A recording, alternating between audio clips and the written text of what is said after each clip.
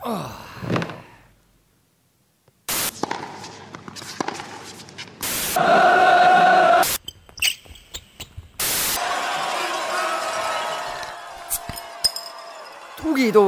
sportlane.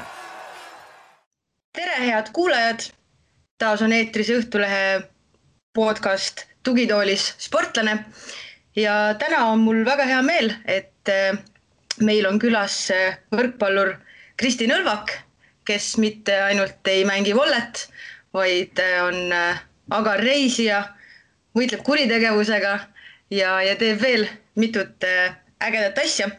Nii et täna siis uurime, mis elu Kristi elab nii palliplatsil kui selle kõrval. Tere, Kristi! Tere! Alustame siis algusest. Sa oled juba väiksest peale olnud väga sportlik ja teinud erinevaid alasid ja kogu su pere on tegelikult väga sportlik. Et räägi natukene sellest, kuidas sa kasvasid üles ja kuidas sa jõudsid spordini ja kuidas võrkpallini? Jaa, et no kõigepealt mina olen siis meie pere kõige vanem laps. Mul on hästi suur pere. Et ema poolt on siis 3 õde ja 3 venda ja isa poolt siis veel üks õde. Ja nagu tegelikult minu võrkpallikarjäär sai selgeks juba siis, kui mu ema oli võrkpallitreener. Ja tema oligi siis see, kes igaühele meist lõi enda võrkpalligrupi. Et 7-aastasest saadik siis ma olen käinud trennis juba. Et tegelikult, kui ma olin alles kärus, siis juba ema võttis mind trennidesse kaasa. et jah, et juba väga väiksest saati kogu aeg pallisaalis kaasas käinud. Kui palju selles mõttes sa oled ise tundnud, et võib-olla see, et su ema on võrkpallitreener, on sind just viinud võrkpalli juurde? Et ma tean, et sa oled ju igasuguseid muid alasid ka teinud, et kas kuidagi kodust ikkagi lõpuks siis suunati, et see võrkpall võiks olla ikkagi see lõplik valik? Ja, et kui nüüd tagasi vaadata, siis tegelikult alguses ma käisin ka tennises, siis ma käisin ka ujumises, klaveris, tantsimas. Ja tegelikult need mõned valikud olid lihtsamad, näiteks tennises oli nii, et seal me käisime Kustiga koos ja kuna Kustil ei tulnud nii hästi tennis välja, siis ta ütles, et tema enam ei taha sinna trenni minna ja siis mina mõtlesin, no ma olin väga väike ka siis veel, et okei, et no kui Kusti ka ei lähe, et ega ma siis ei lähe ja siis treener oli seal, tennisetreener oli väga kurb, et nagu miks siis nüüd kumbki teist ei tule. Aga näiteks klaveriga oli mul küll väga raske. Seda ma mängisingi 6 aastat järjest ja väga-väga mulle siiani tegelikult meeldib klaverit mängida. Et siis pidin lihtsalt otsustama ühe asja kasuks, kuna ma ei jõudnud enam trennis ja klaveris käia korraga. Et jah, erinevad valikud, aga tegelikult kõik täitsa minu enda omad ja kokkuvõttes väga rahul, et kõik läks täpselt nii, nagu minema pidi. Iseenesest see on huvitav, et sa oled teinud nii individuaalalasid kui võistkonnaalasid, et kui sa ütled, et tennis ja ujumine, et siis seal ju selles mõttes sul tiimi kõrval ei ole, et kas kuidagi see, et võrkpall on tiimiala, et kas see sai ka võib-olla kuidagi otsustavaks, et sa ikkagi lõpuks just selle juurde jäid?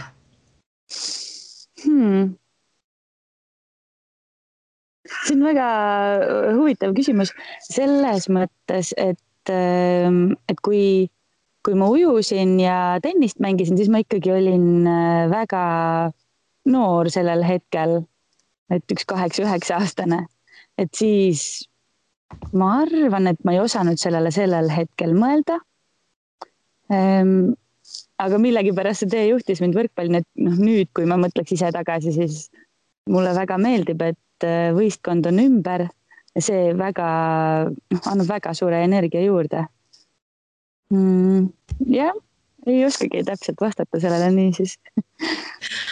Aga kui palju sul praegu ikkagi võrkpalli kõrvalt vabal ajal tuleb üldse pähe või on aega tegeleda oma nii-öelda eelmiste hobidega, näiteks klaverit mängida või äkki suvel kuskil käia natuke tennist mängimas?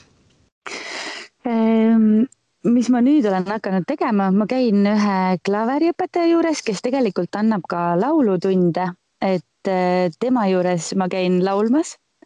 Nüüd viimased kuud pole kahjuks saanud, kuna tal olid just pulmad ja ta osaleb ühes suures vene lauluvõistluses. Aga seal mulle küll, et muusika on ikkagi jäänud minu juurde ja vabal ajal sellega ma tegelen küll. Kas on ka lootust, et sa siis ühel hetkel võib-olla kuskil sõprade keskel või niimoodi siis ka lauluga näiteks üles astud? No sõprade keskel võib-olla küll. et see ei tähenda, et ma väga hästi laulan.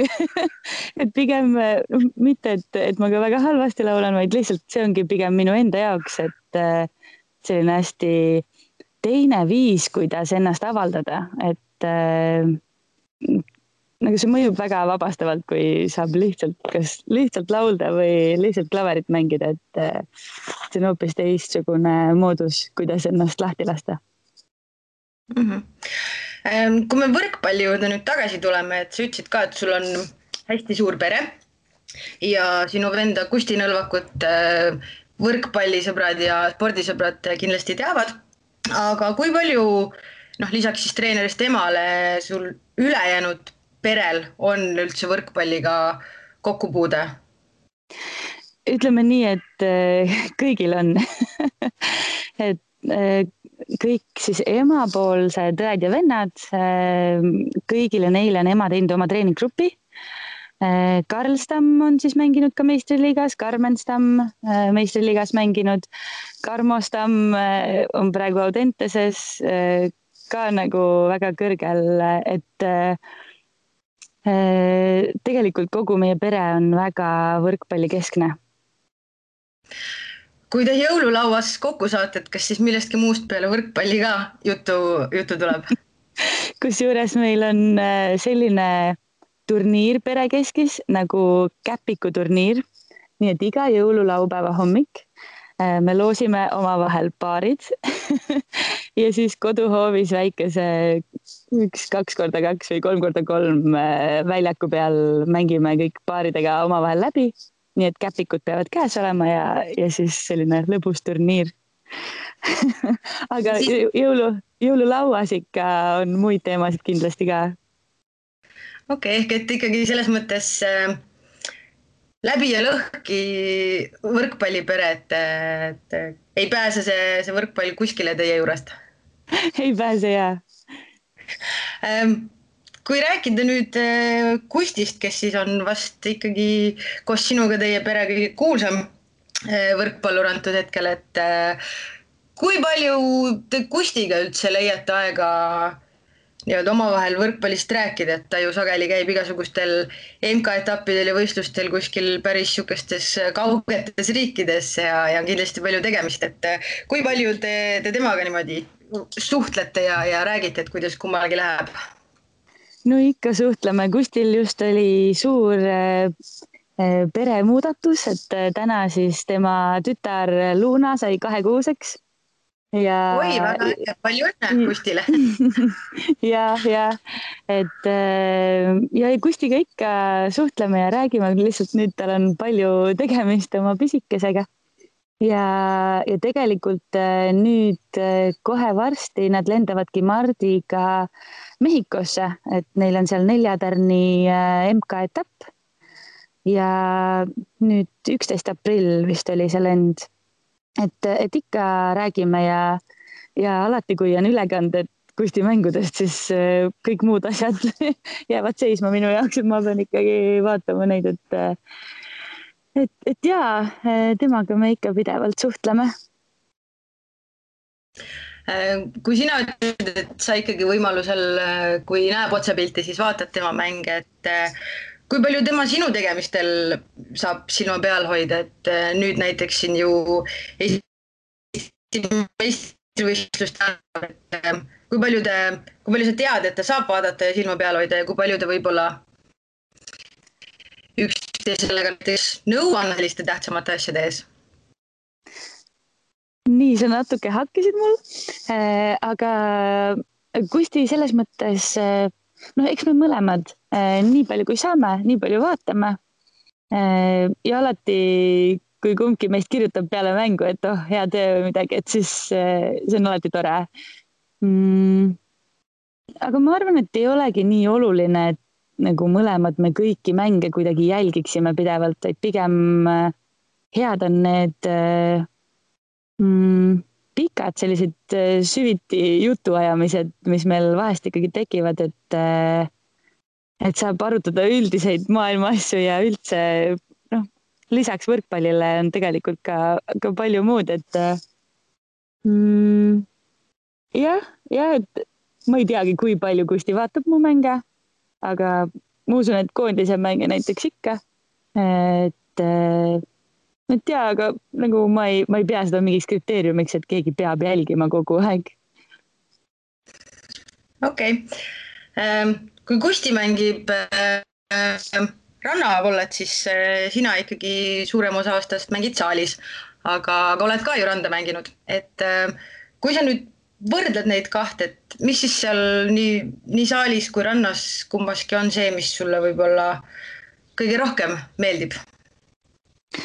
Jaa, et ma just mõtlesin üks päev, et tegelikult ma olengi 3 korda tulnud Eesti meistriks rannavolles, mis on nagu nii vägev, et ja kui ma mõtlen, siis rannavolle on ikkagi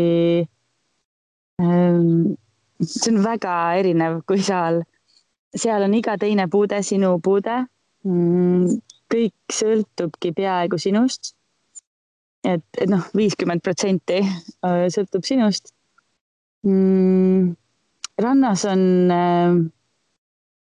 väga palju, tegelikult on saalis ka, et see vaimne pool on ikkagi nagu väga-väga oluline, et kui sa kui rannas sa suudad ühe mängija vastaspoolel rivist lüüa, siis tegelikult sul on juba väga palju kergem võita.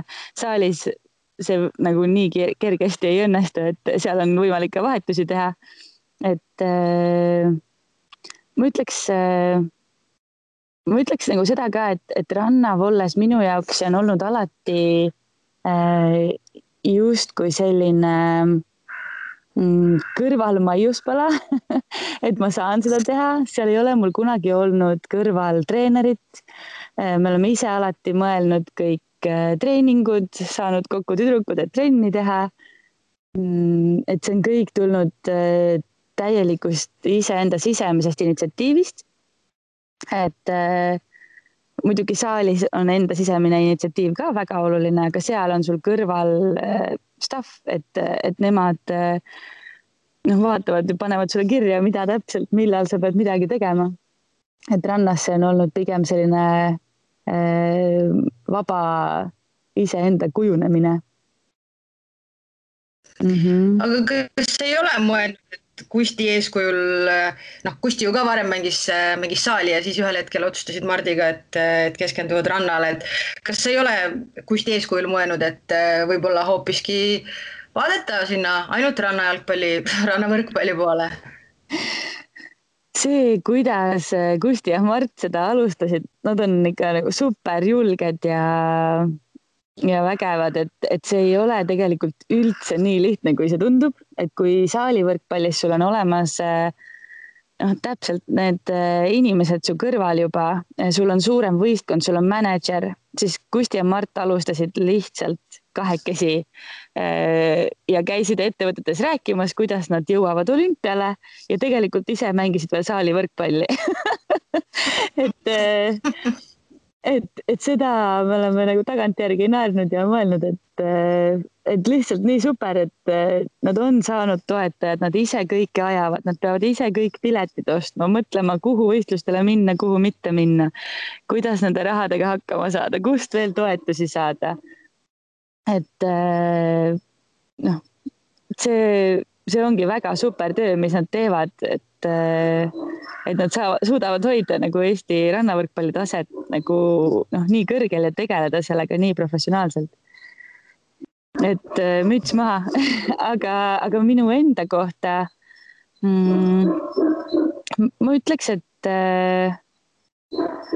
rannavõrkpall on kindlasti midagi sellist, mis mulle pidevalt nagu meeldib ja ma teen seda väga hea meelega, aga ma ei näe, et ma ainult selles nagu praegu saaksin niimoodi tegeleda, et siis ma peaks jätma kõik muud asjad, et mul tegelikult, nagu sa ütlesid ka, et kuna mul on ka töökoht ja ma hetkel ka õpin, siis nii lihtsalt see üleminek praegu kindlasti ei läheks. Tuleme siis nüüd saalivõrkpalli juurde tagasi. Antud hetkel sa mängid nii TalTechi naiskonnas kui Eesti koondises libero positsioonil. Ehk siis, kes kuulajatest ei tea, siis tegemist on mängijaga, kes siis peamiselt tegeleb kaitsemänguga. Et sa ei ole mitte alati olnud tegelikult libero, et sa oled mänginud ka teisi positsioone. Et räägi natuke sellest, kuidas sul see areng läks ja kuidas ja miks sa praegu siis oled ikkagi just libero kohta mängimas? Jaa, ma mõtlen, millise positsiooniga mul kõige alguses oli tegu. Alguses ma olin ikkagi ründaja, nurgaründaja. Siis kui ma meistriliigasse jõudsin, siis esimene aasta meistriliigas ma mängisin temporündajat, mis on kindlasti paljudele üllatuseks. Sidemängija ma olen ka olnud. Mitte küll meistriliigas, aga pigem sellistel rahvaturniiridel. Diagonaalründaja ma ei ole kunagi olnud. See on veel tegemata elus. Aga muidu jaa, väga pikalt olen olnud just nurgaründaja positsioonil. Ma mäletan, Tiit Kõiv ütles mulle, et kui ma talle ütlesin juba TTÜ algusaastatel, et tegelikult mulle meeldiks olla libero rohkem või et ma tunnen, et seal ma suudan nagu jõuda kõrgemale. Siis ta ütles, et aga ma ei saa sind panna libero positsioonile, et praegu meil on vaja kedagi ründama. et jah, et tegelikult mulle see libero positsioon on meeldinud juba väga pikka aega ja ma arvan, et ma sobin sinna just kõige paremini. Aga jah, ülejäänud positsioonidega proovitud. Aga kui sa ütlesid, et sa oled erinevaid ründaja positsioone ka proovinud ja pikalt nurgaründaja olnud, et kas nüüd sa liberona ei tunne sellest puudust, et saaks seal võrgus ikka äsada ja saaks kellelegi plokki ette ja saaks rusikat vibutada selles osas, et kas sellisest asjast puudust ei tunne?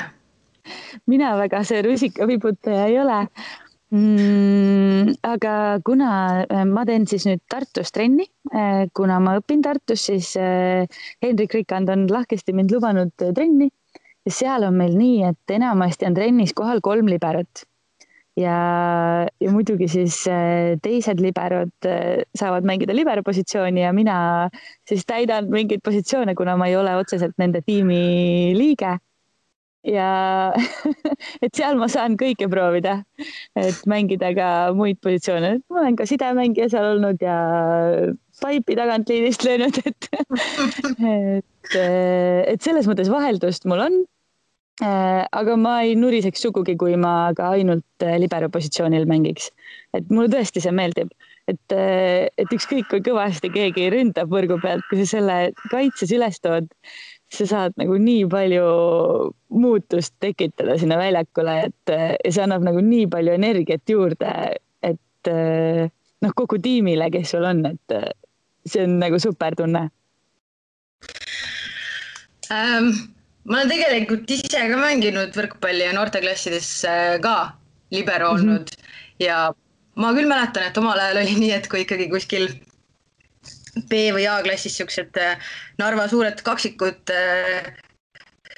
võrgu kohale kerkisid, siis oli küll natukene siuke hirmus ka, et kas sul ei ole kuskil näiteks koondises mängides olnud mingit siukest kartust või hirmu, kui sa näed ikkagi, et võib-olla on keegi, kes on kas näiteks väga hea serviga või vastupidi ikkagi võrgu kohal väga võimas ja võistkond vaatab sinu otsa, et sina peaksid tassima, et kas ei ole siukest hirmu, et äkki keegi kogemata kombel virutab niimoodi ka õnnetult vastu pead sulle võib-olla hoopiski?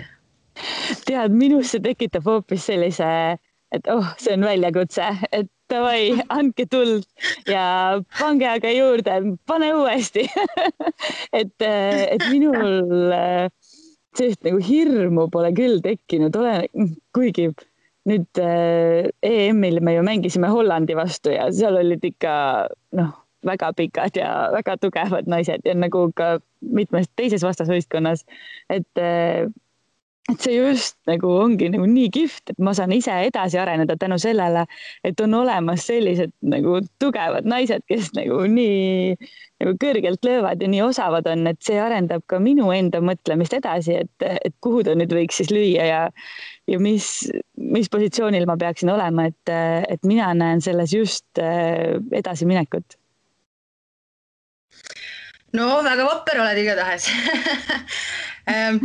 Kui sa nüüd ise rääkisid ka, et sulle meeldib libero positsiooni juures see, et kui sa tõesti mingisuguse raske palli kaitses üles tood, et siis see annab võistkonnale energiat ja annab võib-olla võimaluse seda mängu mõjutada väga suuresti. Et on selle libero koha juures ka miskit, mis kõige raskem on või mis ei tule nii lihtsalt?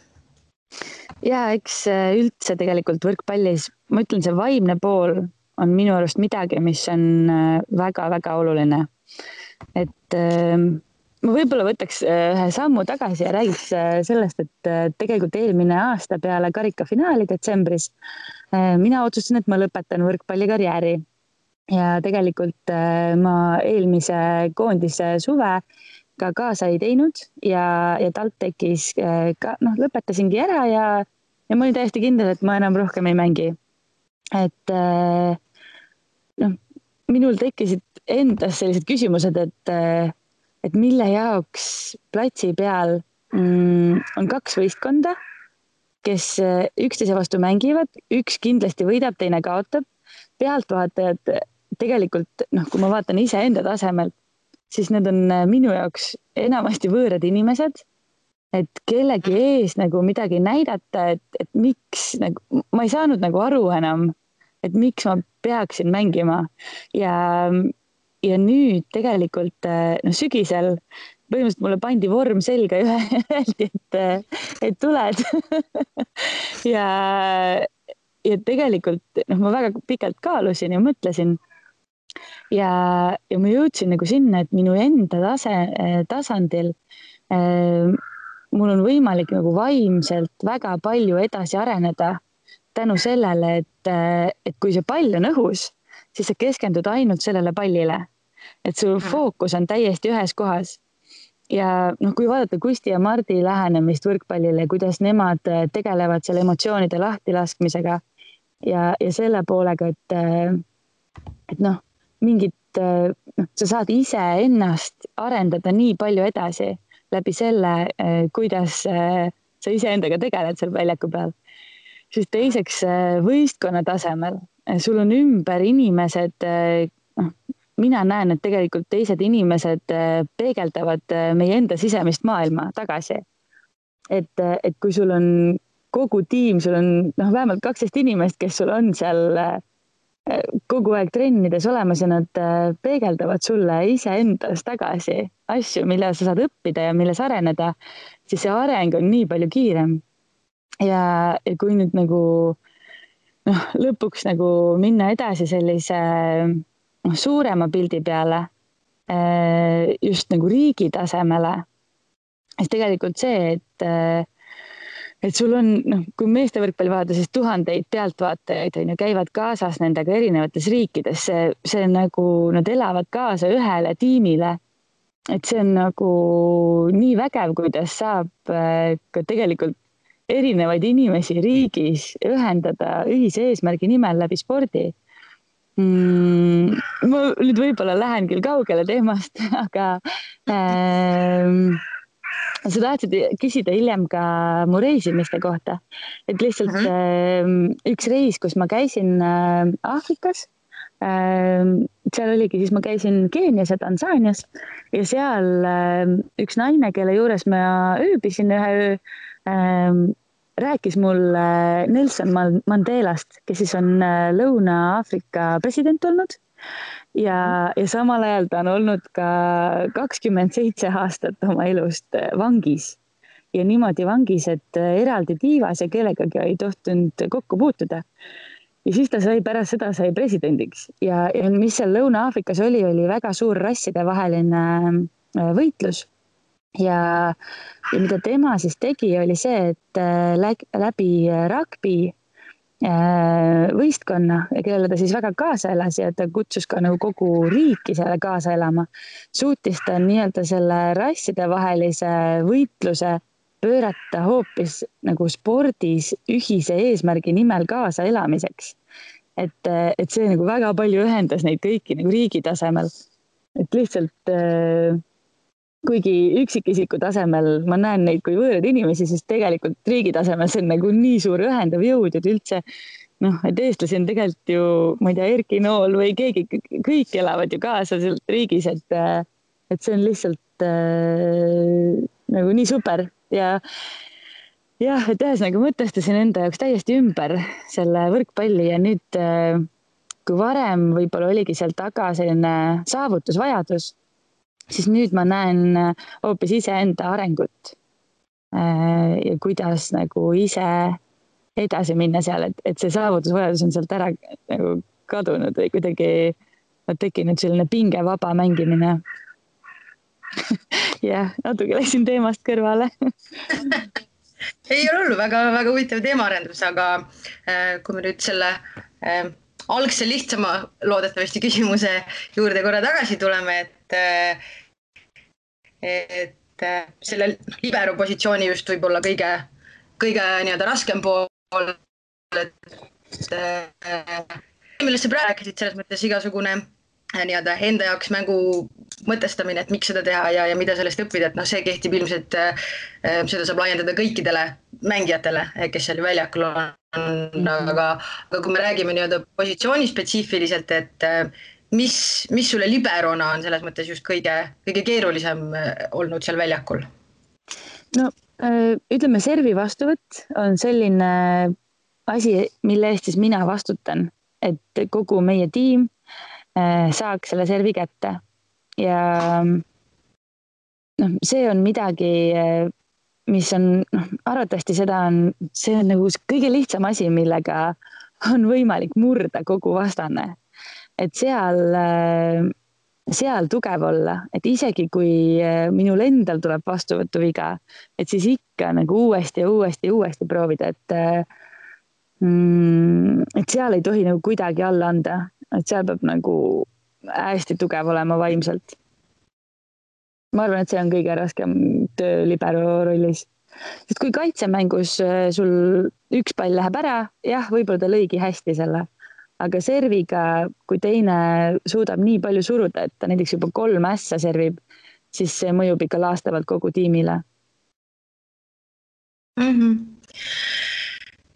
Kui sa ütlesid, et nüüd vahepeal juba loobusid võrkpallist ja nüüd siis tagasi tulles oled kogu selle vaimse poole ja mängu enda jaoks ikkagi ümber mõtestanud, siis milline sa oled inimesena selles mõttes kaotuste ja võitude aktsepteerijana, et kui sa ütled, et sa vaatasid, et tegelikult nüüd sellest võrkpallist saab nii palju just vaimset juurde õppida, et kas et tegelikult võrkpallis tuleb leppida kaotustega, et kas see on ka üks see pool, mida sa nagu nüüd näed, et sa saad sealt õppida ja kuidas sa üldse aktsepteerid selliseid asju, kui juhtub, et sa kaotad? See ütlus, et mis ei tapa, teeb tugevaks, kehtib ka siin. Et eks ikka on valusaid kaotuseid ja tegelikult mida tuleb teha, tuleb kaasa võtta kõik positiivne, et olgugi, et me näiteks EM-il mängides lõppkokkuvõttes küll kaotasime kõik mängud, me saime ju seal ka game'i võite, et tegelikult kokku 4 game'i võitu, et mis on juba väga super. Aga kaotused tuleb ka ümber mõtestada enda jaoks, tuleb neist õppida, näha positiivseid külgi, mis hästi läksid, vaadata neid asju, mis läksid valesti selle pilguga, et mida siis saab paremini teha ja see on see ratsionaalne mina, kes praegu siin hindab, aga eks alati pärast seda, kui sa selle mängu oled tappa saanud, siis ikka on raske. Aga, aga jaa, kui kõigest saab üle ja kõigest saab edasi, et tuleb näha ka positiivset. Sulle meeldib reisida, nagu sa rääkisid ja kohe varsti räägime ka reisidest pikemalt, aga vaadates seda, et sulle meeldib välismaal käia, siis natukene justkui paradoksaalne, et mängijana sa ei ole välismaal mänginud. Räägi natuke, et kuidas see läinud on nii, et sa oled ikkagi ainult Eestis mänginud ja miks sa ei ole piiri taha sattunud? Ja mul oli mingi periood, kus ma väga-väga tahtsin saada välismaale. Tõesti, ma ise tekitasin endale kontakte, ma uurisin, aga tegelikult kuna minule ikkagi väga meeldib just libero positsioon, siis libero positsioonil on suhteliselt keeruline välismaale saada. Et otsitakse pigem ikkagi tugevaid ründajaid ja oma võistkonnast saadakse siis võib-olla need nurgaründajad, kes on küll kogenud, aga nendes välismaa võistkondades nad enam nurgaründajana ei mängi, et nad saavad näiteks mängida liberona, siis asendatakse see positsioon ka nii ära, et lõppkokkuvõttes ma olen saanud küll mingeid pakkumisi, aga need on olnud ikkagi kas väga madalal tasemel või siis nurgaründajana, et ja selle tõttu ma pole läinud. Kas sa ütlesid, et kui oli mingi periood, kui sa väga tahtsid, et nüüd, kui sa vaatad tagasi, et kas see jääb kuidagi kripeldama siis ka, et sa ikkagi ei ole jõudnud välismaale? Ei jää, et ma olen nagu näiteks ühe suve, kui ma elasin Portugalis, siis ma sain mängida rannavollet ühtede Portugali kõige paremate rannavollekatega. Et see oli nagu super suvi, et minu jaoks see oli ka mingis mõttes nagu välismaa kogemus, kuigi seal ei olnud mingit lepingut, ma lihtsalt sain nendega trenni teha. Aga ausalt öeldes ei jää. Jah, nagu ma olen rahul sellega, et ma olen siin Eestis saanud jälle muid asju teha, mida välismaal olles ma kindlasti poleks saanud. Aga kui nüüd ja sa saaksid mängida kuskil libero positsiooni just ja see tegelikult ju siis tähendaks seda, et sul töö ja kool ja siin laulmisprojektid ja kõik asjad jääksid kõrvale, et kuhu poole siis see kaalukeel läheks, et kas sa mõtleksid sellele, et minna?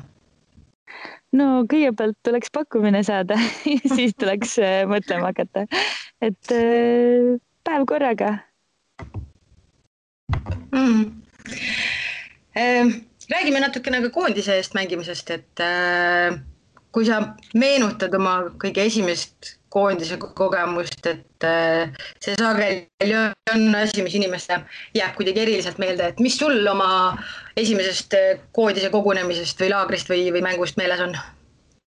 Ma mäletan, et ma olin lihtsalt nii õnnelik, kui ma sain selle kutse. Ma olin nagu tõesti nii õnnelik, ma olin nagu, hüppasin lakke lihtsalt, ma ei suutnud seda uskuda. Ja kui koondis juba käis ja koondis pihta hakkas, siis tegelikult need trennid, see kõik oli väga-väga raske, et lihtsalt nagu see koormus ja nagu nii palju trenne, ma polnudki kunagi varem teinud, et 2 korda päevas trennid, iga päev teed ja et see areng oli kindlasti meeletu, aga kindlasti ka väga raske, et jah, rohkem praegu ei oskagi öelda. Kas ja kuidas on sinu jaoks koondise eest mängida kuidagi teistmoodi kui lihtsalt klubi eest? Ja kindlasti on väga teistmoodi, et see tahe, mis tüdrukutel seal on ja see eesmärgi kindlus ja meil on nagu, kõik on selge. Kõik teavad, mis eesmärgi nimel me seda kõik teeme ja kõik väga pingutavad. Mitte, et klubihooajas nagu inimesed ei pingutaks, lihtsalt see kuidagi koondises on nagu hoopis teise fookusega, et kõik on nagu väga kohal ja hästi püüdlikud, hästi treenerid annavad nii palju juurde, et nüüd mina pole nüüd meie uue treeneri Lorenzoga koondise juures olnud, aga nii palju, kui ma olen temaga rääkinud ja näinud, et ma väga ootan seda koondise perioodi, mis nüüd algab. Sa juba ise mainisid ka enne põgusalt seda, kuidas te koondisega EM-il käisite. Kui tulles tagasi sinu jutu juurde, mis sa rääkisid Nelson Mandelast ja sellest, kuidas ta spordi abil ühendas riigi ja pani nii-öelda siis kõik korraga kaasa elama Rappi koondisele. Et kui sa nüüd vaatad teie EM-ile tagasi, kuidas sa tunned või siis tundsid, et kas Eesti rahvas oli teie koondise selja taga ja elati selles mõttes kaasa, et kas te ise tundsite seda kuidagi? Ja mina tundsin küll, see oli nii super, et esiteks seal oli nagu nii palju inimesi, kes tulid kõik vaatama. Minul tuli ka kõik mu töökaaslased Salvist, et nad nagu lihtsalt kõik sõitsid kohale Ungarisse, tegid minu nimega plakati ja elasid mulle kaasa. Ma olin lihtsalt nagu, see oli nagu, pole sellist elamust varem olnud ja peale mänge ma nii mäletan, kuidas me jalutasime siis sellesse välikohvikusse tiimiga, kus me pidime fännidega kokku saama ja nagu juba kaugelt on kuulda, kuidas lauldakse meile, et ma mäletan, jalutasin, ma mäletan kellega kõrvuti, aga ma vaatasin talle nagu oma tiimikaaslasele otsa ja ütlesin, et kuule, nad ju laulavad meile. et see, kuidas meid oodati ja see oli lihtsalt nii super tunne ja kõik tahtsid autogramme saada ja pilte ja nagu see oli tõesti väga tore, et meile niimoodi kaasa elati. Kas see oligi su senise karjääri kõige meeldejäävam hetk või on veel miskit, mida sa selle kõrvale välja tooksid?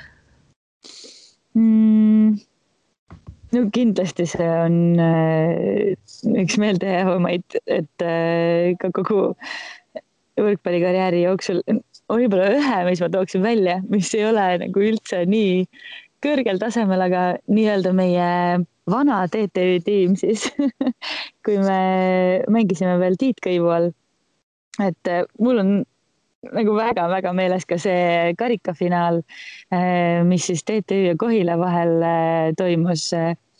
Ja seal minu jaoks lihtsalt võrkpall on sellepärast ka nii eriline ala, et seal võib võita ka tegelikult füüsiliselt nõrgem võistkond. Kui sa suudad selle võistkonna töö käima saada, siis sa suudad ka võita endast tugevamaid. Ja täpselt see seal karikafinaalis juhtus, et see oli selline esimene nagu suurem võit võib-olla minu jaoks. Et see oli ka hästi tore ja kogu meie tiim muidugi oli ka nii super, et hästi ühtekuuluvad tüdrukud. No väga tore. Räägime võrkpallist pärast veel natukene, aga räägiks nüüd natukene muudest asjadest, millega sa tegeled platsiväliselt. Sinu igapäevatöö ettevõttes Salv, nagu sa mainisid. Ja seal sa siis tegeled nii-öelda kuritegevusega võitlemisega, et räägi natuke täpsemalt, et mis sa seal teed ja miks sulle meeldib seda teha? Ja, et mina siis Customer Success tiimis töötan ja meie missiooniks on finantskuritegevuse peatamine, mis on väga suur ja ambitsioonikas missioon, aga mis juhib meid kõiki siin ettevõttes. Et ma ütleks, et see missioon on meid kokku koondanud ja praegu minu ülesandeks on siis, ma nüüd juba olen üle 2 aasta seal töötanud. Kõigepealt alguses me tegelesime fraudi ehk siis pettuste tuvastamise aitamisega nagu teistele klientidele. Ja nüüd siis tegeleme rahapesu vastu võitlemisega.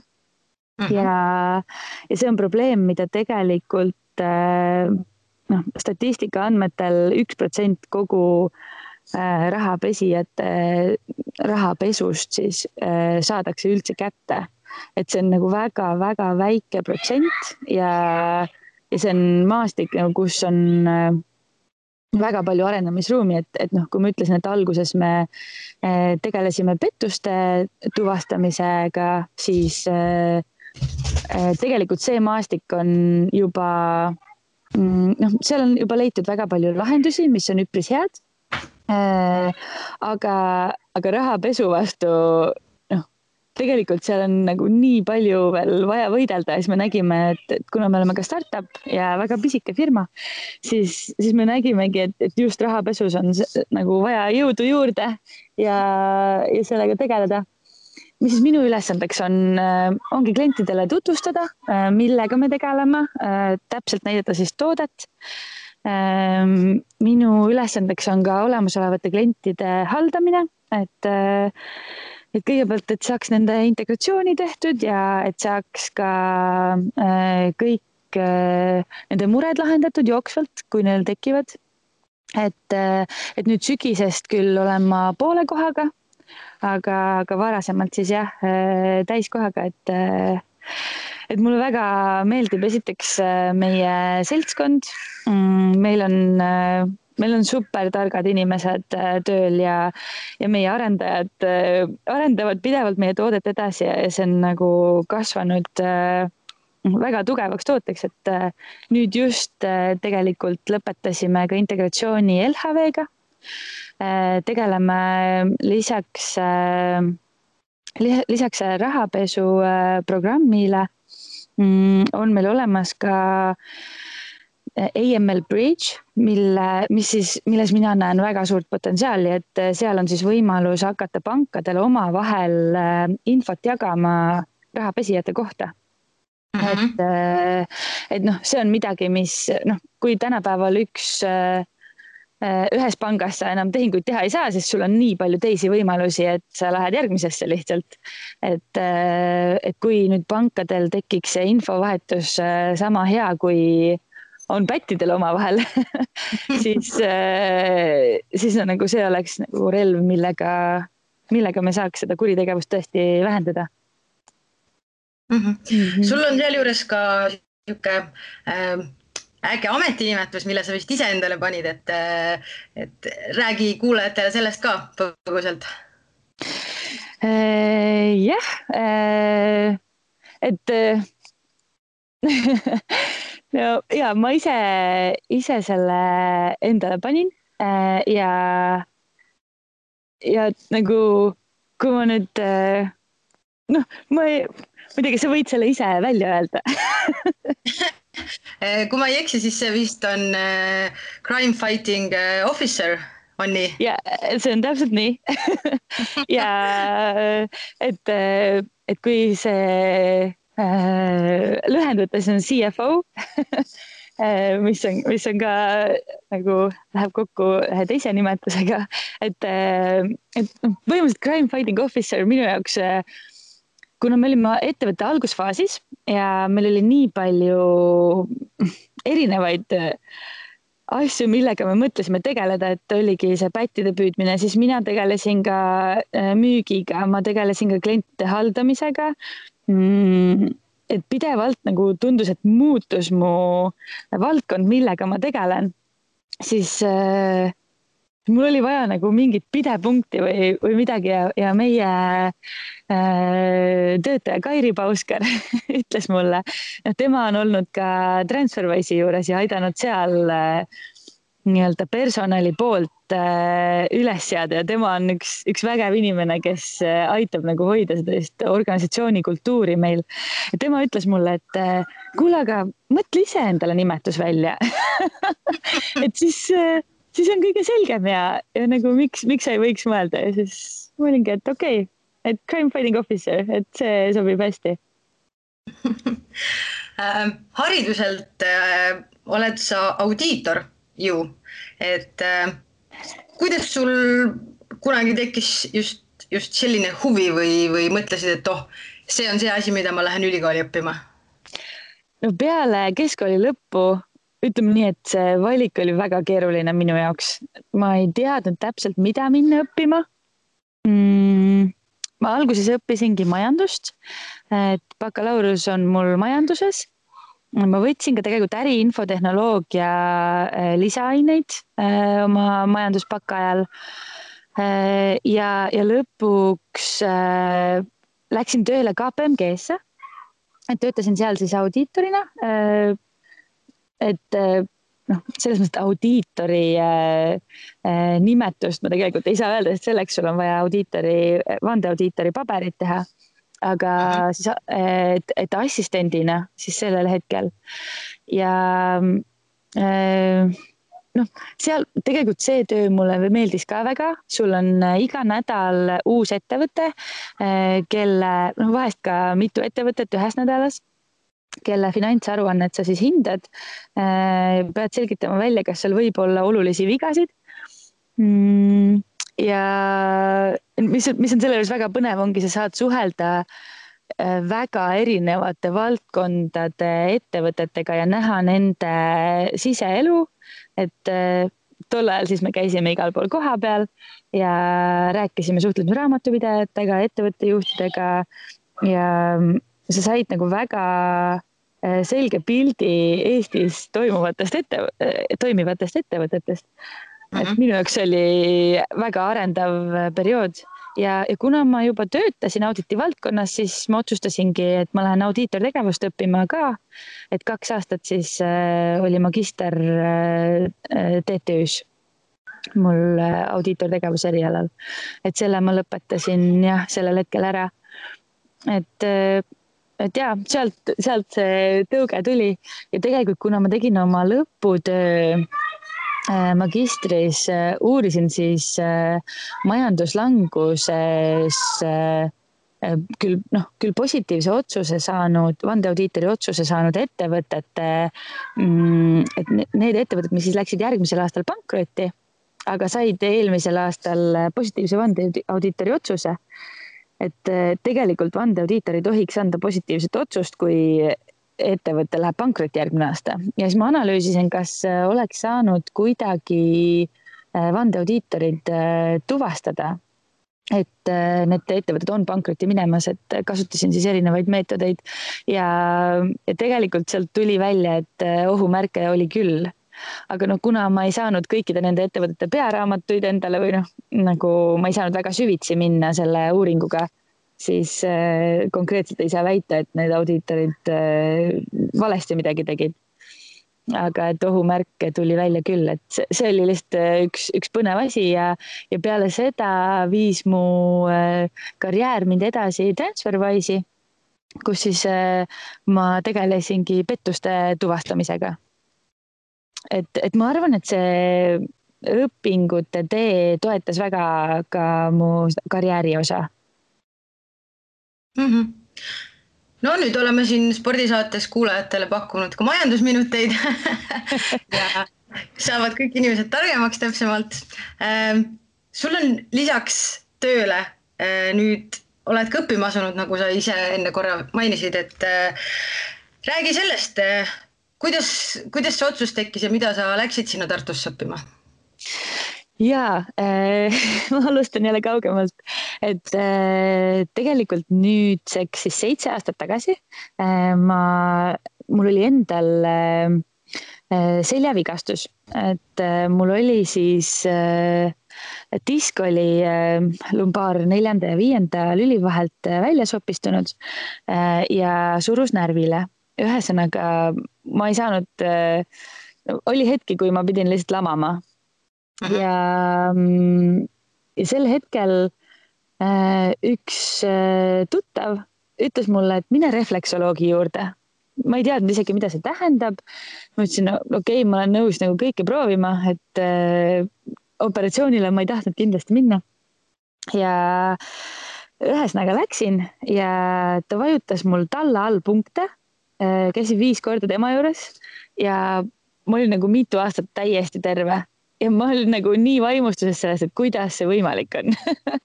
Et ma läksin seda ise õppima, et kõigepealt ma õppisingi Ülo Liivamägi juures.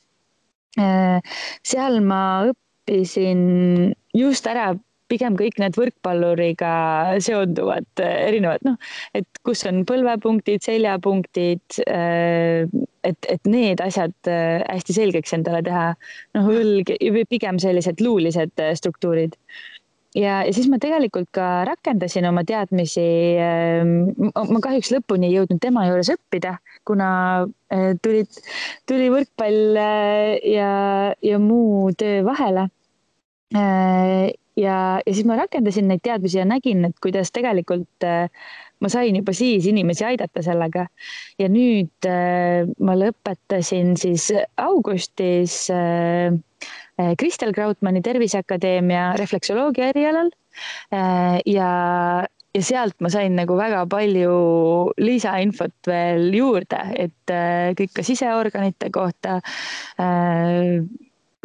sul on kõik punktid, mis inimese kehas, kogu inimese keha on sul toodud ära nii inimese jalatallas, sääres, reies, käelabal, kõrvas, peas, ka keelel on nagu väga palju tegelikult näha ja tegelikult ka saab silmaiirise pildi järgi vaadata, et mis inimese kehas on nagu tasakaalust väljas.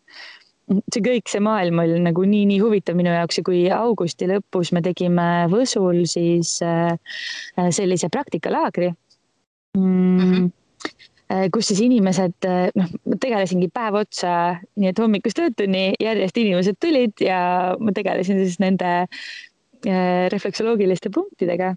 Ja see tagasiside, mis ma sealt sain ja see, et minu jaoks tekkis arusaam, et ei olegi ainult töö, ei tähenda seda, et ma pean arvuti taga istuma.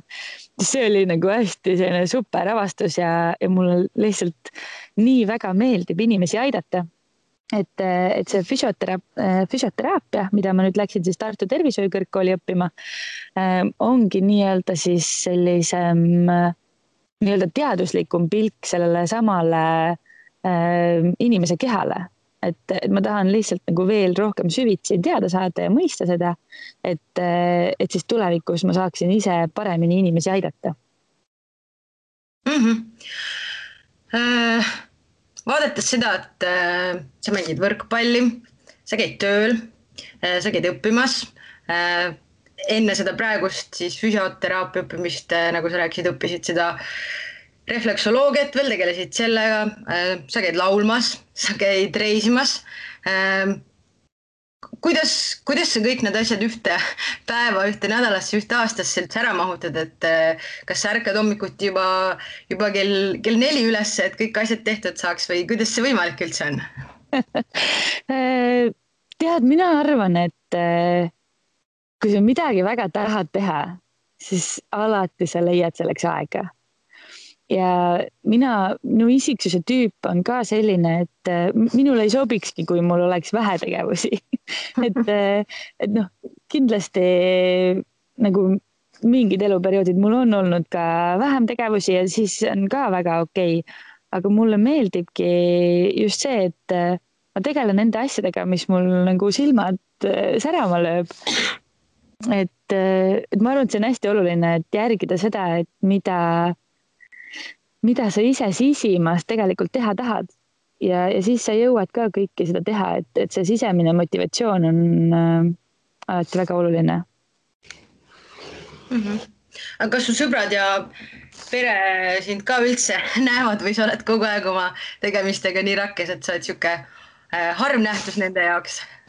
Ikka näevad ja alati, kui keegi sõber jälle kutsub kuhugi, siis me alati leiame aja, et ei ole seda, et et üldse pole aega. Ma ütlengi, et nagu alati sa leiad aja, kui sa tahad nagu nendega kokku saada.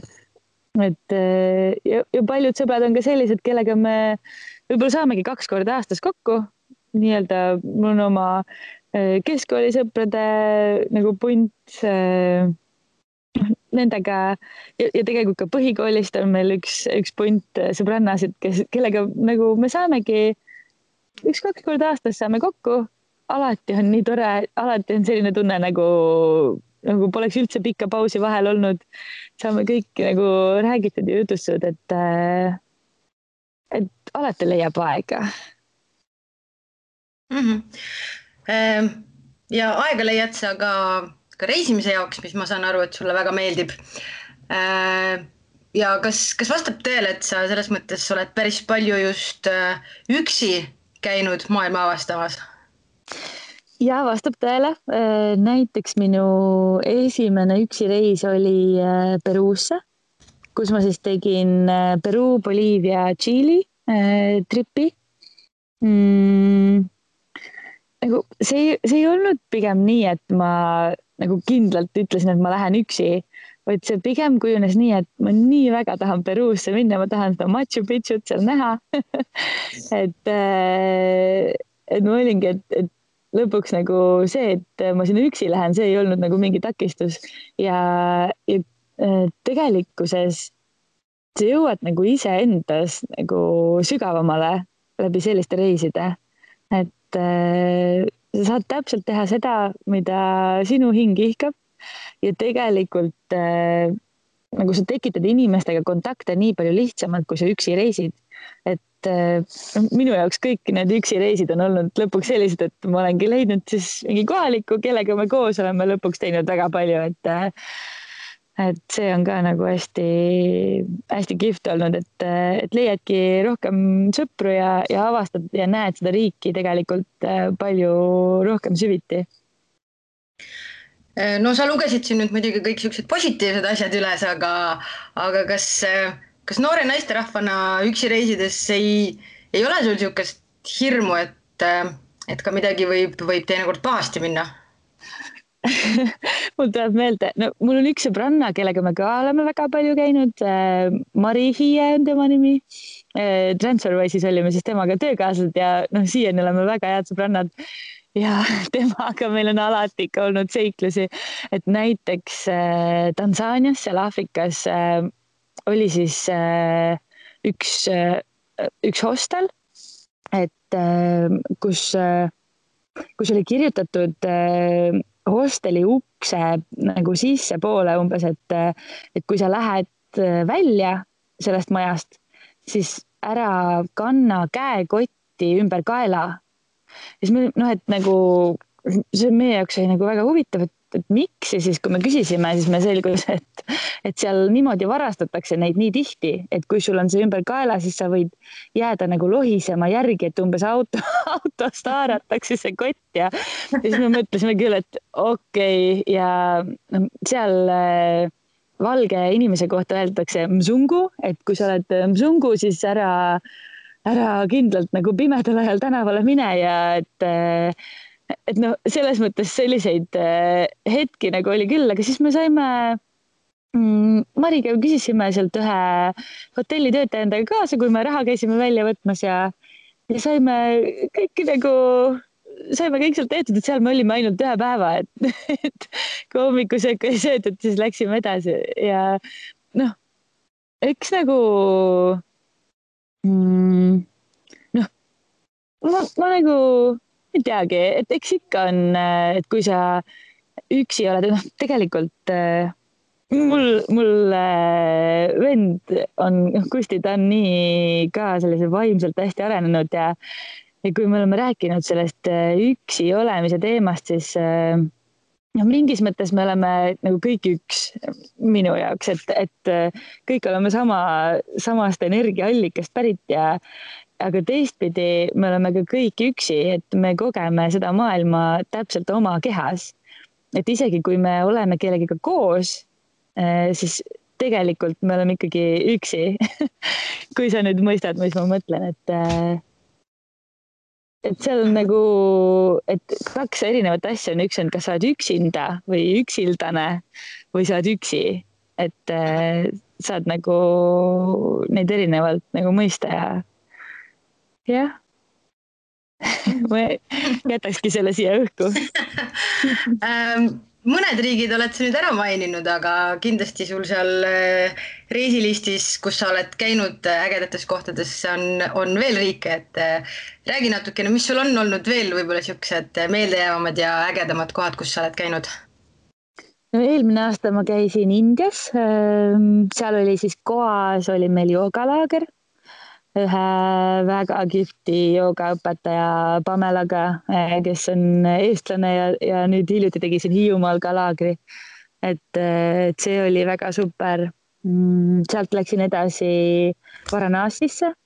Varanasi on selline hingeliselt hästi, hästi püha, seal põletatakse laipu jõe Kangese ääres, et selline hästi püha koht, mis tegelikult on ka suhteliselt räpane, nagu India on. Aga nemad nagu, nende vaatenurk elule on hoopis nagu teistmoodi ja minu jaoks ongi see reisimine on andnud nii palju juurde, et üks mu tuttav ütles, et tegelikult peaks reisimise tegema kõikidele inimestele kohustuslikuks. Et siis neil tekib selline erinev arusaam, kuidas erinevates maailma otstes võib nagu näha maailma ja sul tekib väga palju suurem tolerants teiste inimeste mõtlemisele. Näiteks kui ma olin Aafrikas, olime jah Keenias, siis ma rääkisin ühe Saudi Araabia mehega, kes ütles, et tegelikult on jumala okei, kui sul on mitu naist. ja me arutasime seda omavahel ja ta selgitas mulle seda nii, et tegelikult ongi nii, et mehi on sõjas nii palju surma saanud, et muidu naistel ei olegi mehi, et selleks, et kõikidele naistele saaks ka siis olla mees, peabki ühel mehel olema mitu naist. Et no, mina küll sellega ei jäänud nõusse, aga lihtsalt see nagu, kuidas ta seda mulle selgitas, see ei olnud üldse kuidagi pahatahtlikult või nagu halvasti, kuidas seda rääkis, et tema tõesti mõistiski seda nii. Ja ta ütles, et näiteks tema ei saaks lubada endale mitut naist, kui tal ei ole võimalik mitmele naisele pakkuda piisavalt. Et väga huvitav vaatenurk, ütleks mina selle kohta. et lihtsalt sa näed nagu erinevaid maailma pilte ja õpid ka siin Eestisse tagasi tulles nagu aru saama inimestest, kes võib-olla mõtlevad täiesti teistmoodi kui sina, aga sa nagu saad nendega ikkagi edasi suhelda, et see ei tähenda, et te peate ühtemoodi kindlasti mõtlema. Kas sul on siukseid kohti, kuhu sa ei ole veel jõudnud minna, aga mis on sul seal nii-öelda must do listis? Jaa, üks näiteks on Mehhiko, kuhu ma tahan minna, siis Nepaali ma tahaksin minna. Vietnamis ma pole veel käinud. Tegelikult neid kohti ikka jagub, et maailm on suur ja lai. Kas on, enamus nendest kohtadest ongi selles mõttes siuksed ikkagi Eestist ja Euroopast väga erinevad kohad, et kas sul on ka Euroopa riike, kuhu sa tahaksid vaatama minna või ikkagi tõmbavad siuksed natukene kaugemad paigad? Tegelikult Euroopas ma olen väga paljudes kohtades käinud. Kui nüüd uuesti külastada midagi, siis Horvaatia rahvuspargid on midagi, mis olid väga muljet avaldavad. Portugal mulle riigina väga meeldib. Et tegelikult, mille pärast ma just neid riike nimetasin, ongi see, et näha võimalikult erinevaid kohti veel, et näha nagu lisaks, et avastada pidevalt midagi uut. Aga Euroopas on kindlasti ka väga, Islandil näiteks ma pole ka käinud, see oleks ka väga kihvt. Hea küll, tuleme siis lõpetuseks nüüd tagasi kodumaale ja tagasi võrkpalli juurde. Sinu võistkond TalTech on siis sel ajal, eks ole, võitnud nii Eesti karikavõistlused kui Balti liiga ja nüüd siis ootab ees Eesti meistrivõistluste finaal.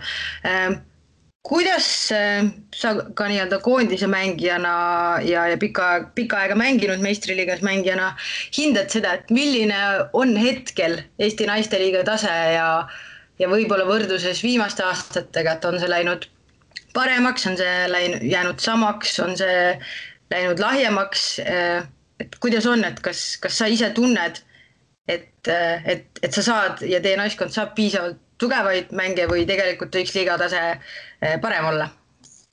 No TalTechi tase on kindlasti väga palju tõusnud, seda just koondise liikmete tõttu, kes nüüd lisandusid sel aastal meie võistkonda. No eesmärk alguses oligi ikkagi see, et me saaks mängida ka Soome liigat oma TalTechi võistkonnaga. Pidigi olema nii, et sisuliselt kõik nädalavahetused me käimegi Soome vahet, aga kahjuks koroona tõttu siis jäi see ära, mis oli nagu väga kurb. Vaadates üleüldist taset, siis nüüd just Võru ja Tartu selgitasid alles 5. mängus, et kes finaali meile vastaseks tuleb, et ma arvan, et tase on ikkagi tasavägine ja põnevust jagub. Kindlasti võiks tase olla veel parem, aga seal tulebki arvestada sellega, et kui rahaliselt ei ole võimalik naistele pakkuda tuge, siis on väga raske just eriti nendel naistel, kes siis mängivad veel laste kõrvalt ja pluss lisaks veel töö ja kõik muu, et see on nagu super, tõesti, nagu see on super, nagu need naised on kõik super, kes mängivad meistriliigas. Et kui ma kuulen neid lugusid ja mõtlen, et mõni sünnitab ära ja siis ongi mõne kuu pärast jälle tagasi ja et väga kihvt, et võrkpall niimoodi nende hingesid sütitab ja neid hoiab selle mängu juures. Aga tasemete poolest ma ütleks jah, et Soome liiga oleks väga palju juurde andnud, aga meie enda trennid TalTechis on ikkagi väga, selles mõttes, et meie mängijad on nii heal tasemel, et need trennid on kindlasti arendavad ja head. Väga hea. Viimasena siis küsiks seda, et kui kaua sind veel platsil näeb?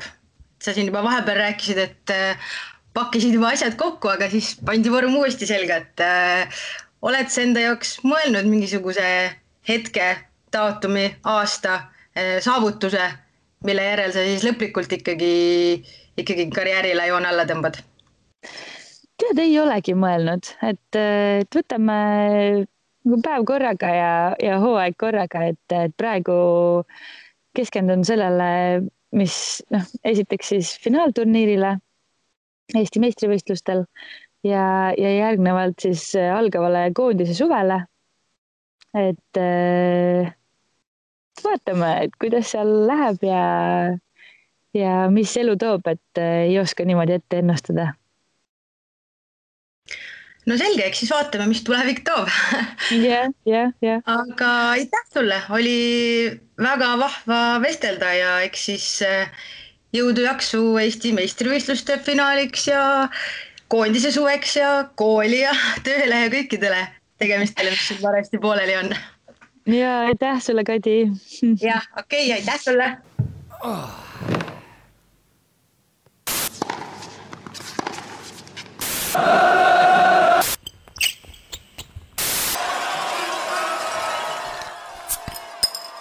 Tugitoolis sportlane.